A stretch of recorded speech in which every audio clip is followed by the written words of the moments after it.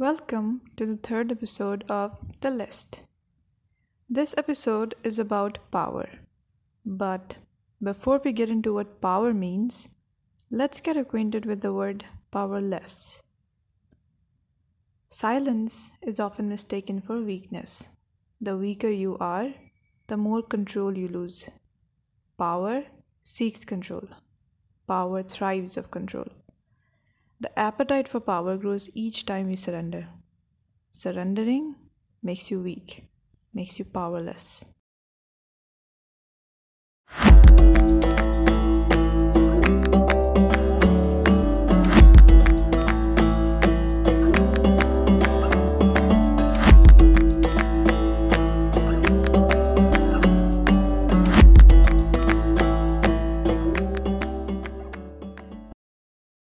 Public spaces are supposed to provide safety for its commuters irrespective of time and company.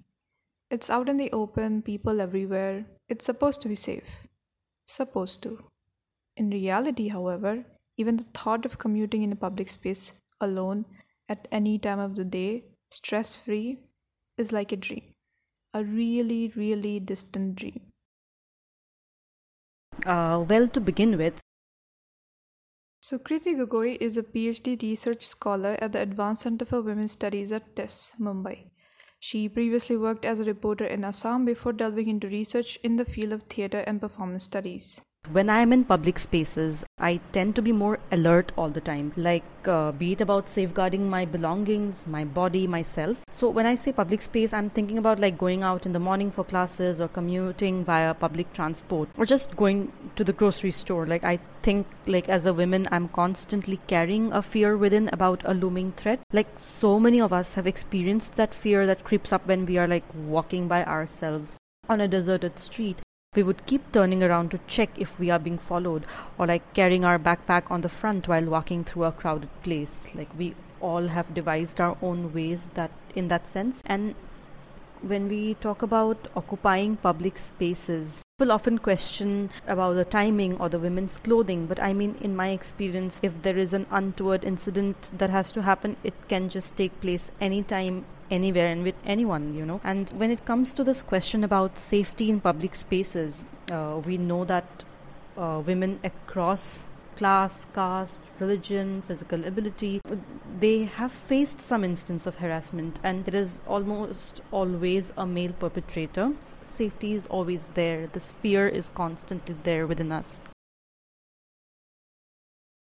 Catcalling, eve-teasing, stalking, whistling, shouting and commenting, often in manners that are primarily sexually suggestive, threatening or throwing derisive comments at someone publicly. These are a few of the many forms of what street harassment sounds like. Every once in a while, such cases of harassments lead to a point where everything becomes violent and ugly. And since decades, it is women who have been on the receiving end. Women in almost every corner in the world are encouraged to learn self-defense and take up classes on self-defense as a means to protect themselves from harm. But then again, doesn't it mean that we're normalizing the entire situation? Shouldn't the emphasis be more on behavioral development of men? That's where the problem lies, because I mean, learning self-defense is great in and of itself, but in this context, it also puts the onus on the women who are mostly seen to be the victims of street harassment. So as women, we are constantly aware that we have to be responsible for our own safety. It deters a lot of women from going out more often and having to restrict one's movement. And yes, of course, the emphasis ought to be on the behavioral change among men. And if we look around us, how do these oppressive attitudes which objectifies a woman's body, how do these oppressive attitudes become so prevalent? For instance, in cinema, male protagonists are seen to be stalking their romantic interest, which is actually a crime. Or notions like ladki ke na mein hi haan hoti hai, these are problematic, and it normalizes such behaviors. So media plays such an important role, and we need portrayals in cinema and in media where women are seen as subjects with a voice of their own. I mean, education plays such an important role as well in terms of bringing about that change. Like, we need gender sensitization programs, we need sex education to be included in our school curriculum, so that like we can have like open conversations about topics that are otherwise considered a taboo. And like, when we talk about holding men accountable for their behavior, like given that men have a privileged position in a patriarchal society, like they have to do more to be an ally. Like otherwise, women and marginalized communities have to like keep articulating their trauma to educate others. Like, you know, starting from like our own friend circles, you know, among male friends, are they stopping each other from cracking those rape jokes? Are they questioning their friends' remarks about like a woman's body? You know, everyone has to like unlearn and relearn so that there is like a ripple effect of it. Most of us, and that includes both men and women, were actually rather unaware of street harassment laws, and this is one of the major reasons why most victims don't take action, or for that matter, why the perpetrators don't fear the law or authority as much as they should. Laws do exist to address like sexual and other forms of violence against women. Like harassment that takes place in public spaces is sort of taken lightly, like in the name of eve teasing, but like eve teasing is a form of sexual violence. And you know, when it comes to the laws, like there are many laws, and I also like became aware of these laws actually when I was preparing for my net exam in women's studies. And like at this moment, I can recall, for instance, like stalking is considered a criminal offense under the Indian Penal Code. I think it was section 354D, and then there's section 354A, I think, which states that like if there are there is an unwanted physical touch or like sexual advances or remarks, it is an offense. And like there are so many laws which also fall under, say, like the under cybercrime, or like there is the Vishaka guidelines for women at the workplace. And like if one is singing lewd songs directed at women in public spaces, so under IPC section like 294, it is a sexual harassment, it is considered sexual harassment. But actually, like in many instances of street harassment, like strangers are the perpetrators, like unlike other forms of sexual harassment where we see that, you know, the perpetrators are known to the victims or like are relatives or members in the family itself. So when there is this fear in public spaces regarding like the escalation of violence, if one reports it at the police station, for instance, like I remember like I was working with an organization, and there was this event called Access to Justice, which brought together like senior police personnel from various states of our country, and there were civil society organizations present, like to discuss how justice can be made like accessible in these cases of gendered violence. So through that, I could listen to and document first-hand narratives of women who went to file FIRs, and the police system did not exactly respond well. Like they are asked to go to like Mahila Thanas, and like while discussing what reforms are required, everyone present there were saying that a woman should be able to file an FIR at any of the nearest police stations, or that there should be digitization of FIRs. And I mean, in public spaces, we need like well-lit streets, we need more women in the police force so that a level of trust could be built, and so that the police station is also seen as a space that is easier to navigate for women under those stressful situations. And I mean, mainly mentality of people needs to change. Like we need more community participation for that. Like you know, if we see that in many instances, like the bystanders almost do nothing to help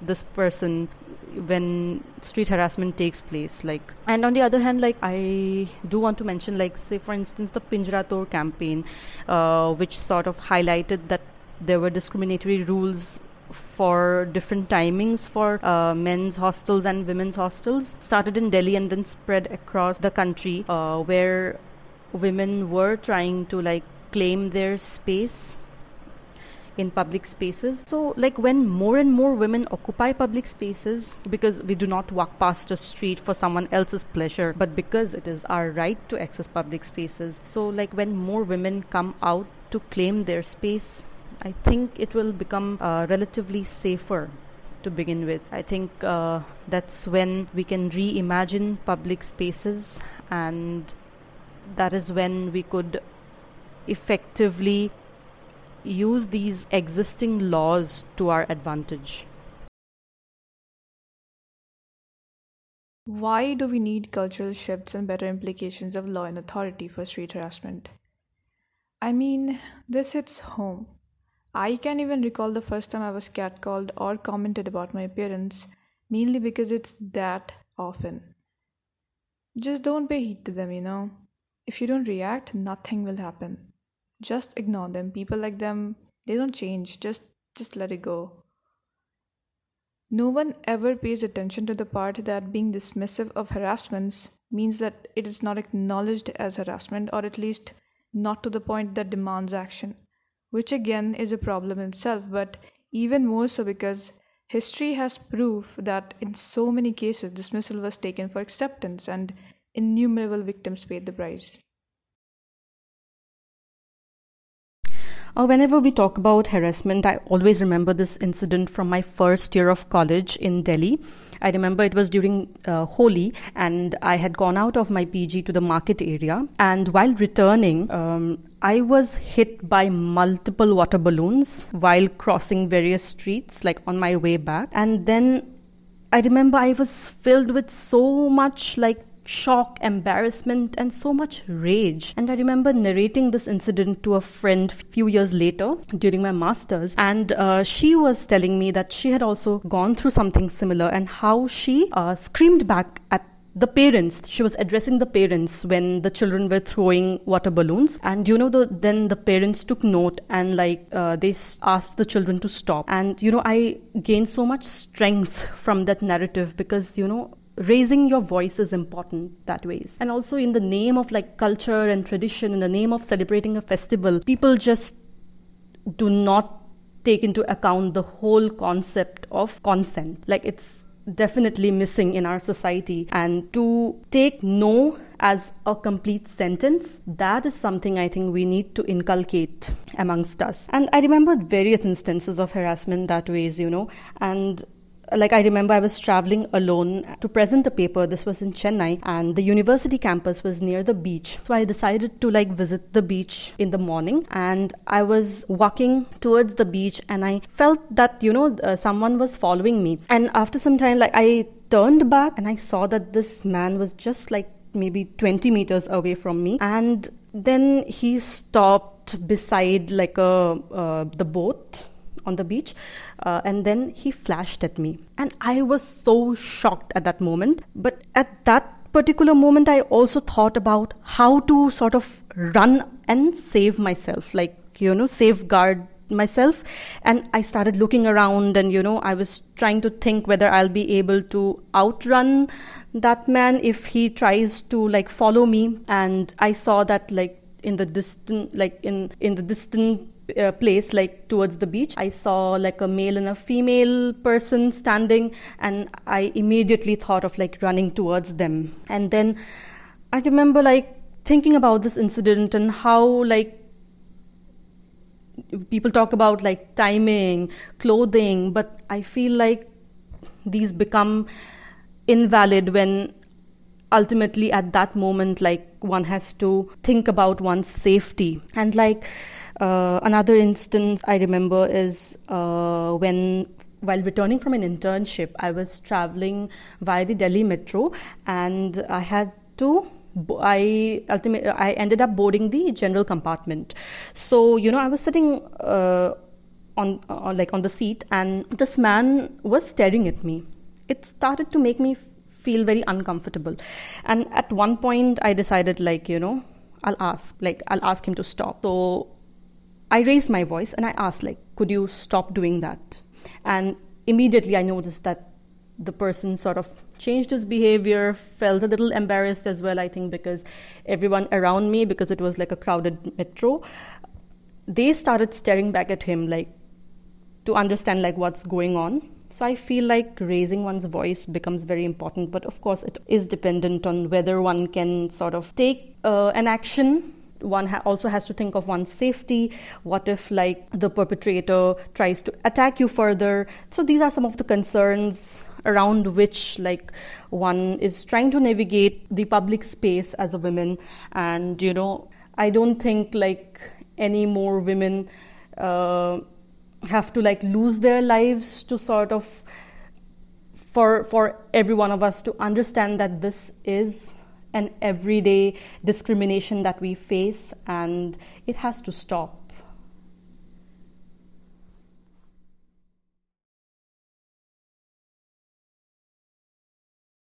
With all said and done, maybe the part where we don't give in and refuse to surrender is where we understand power.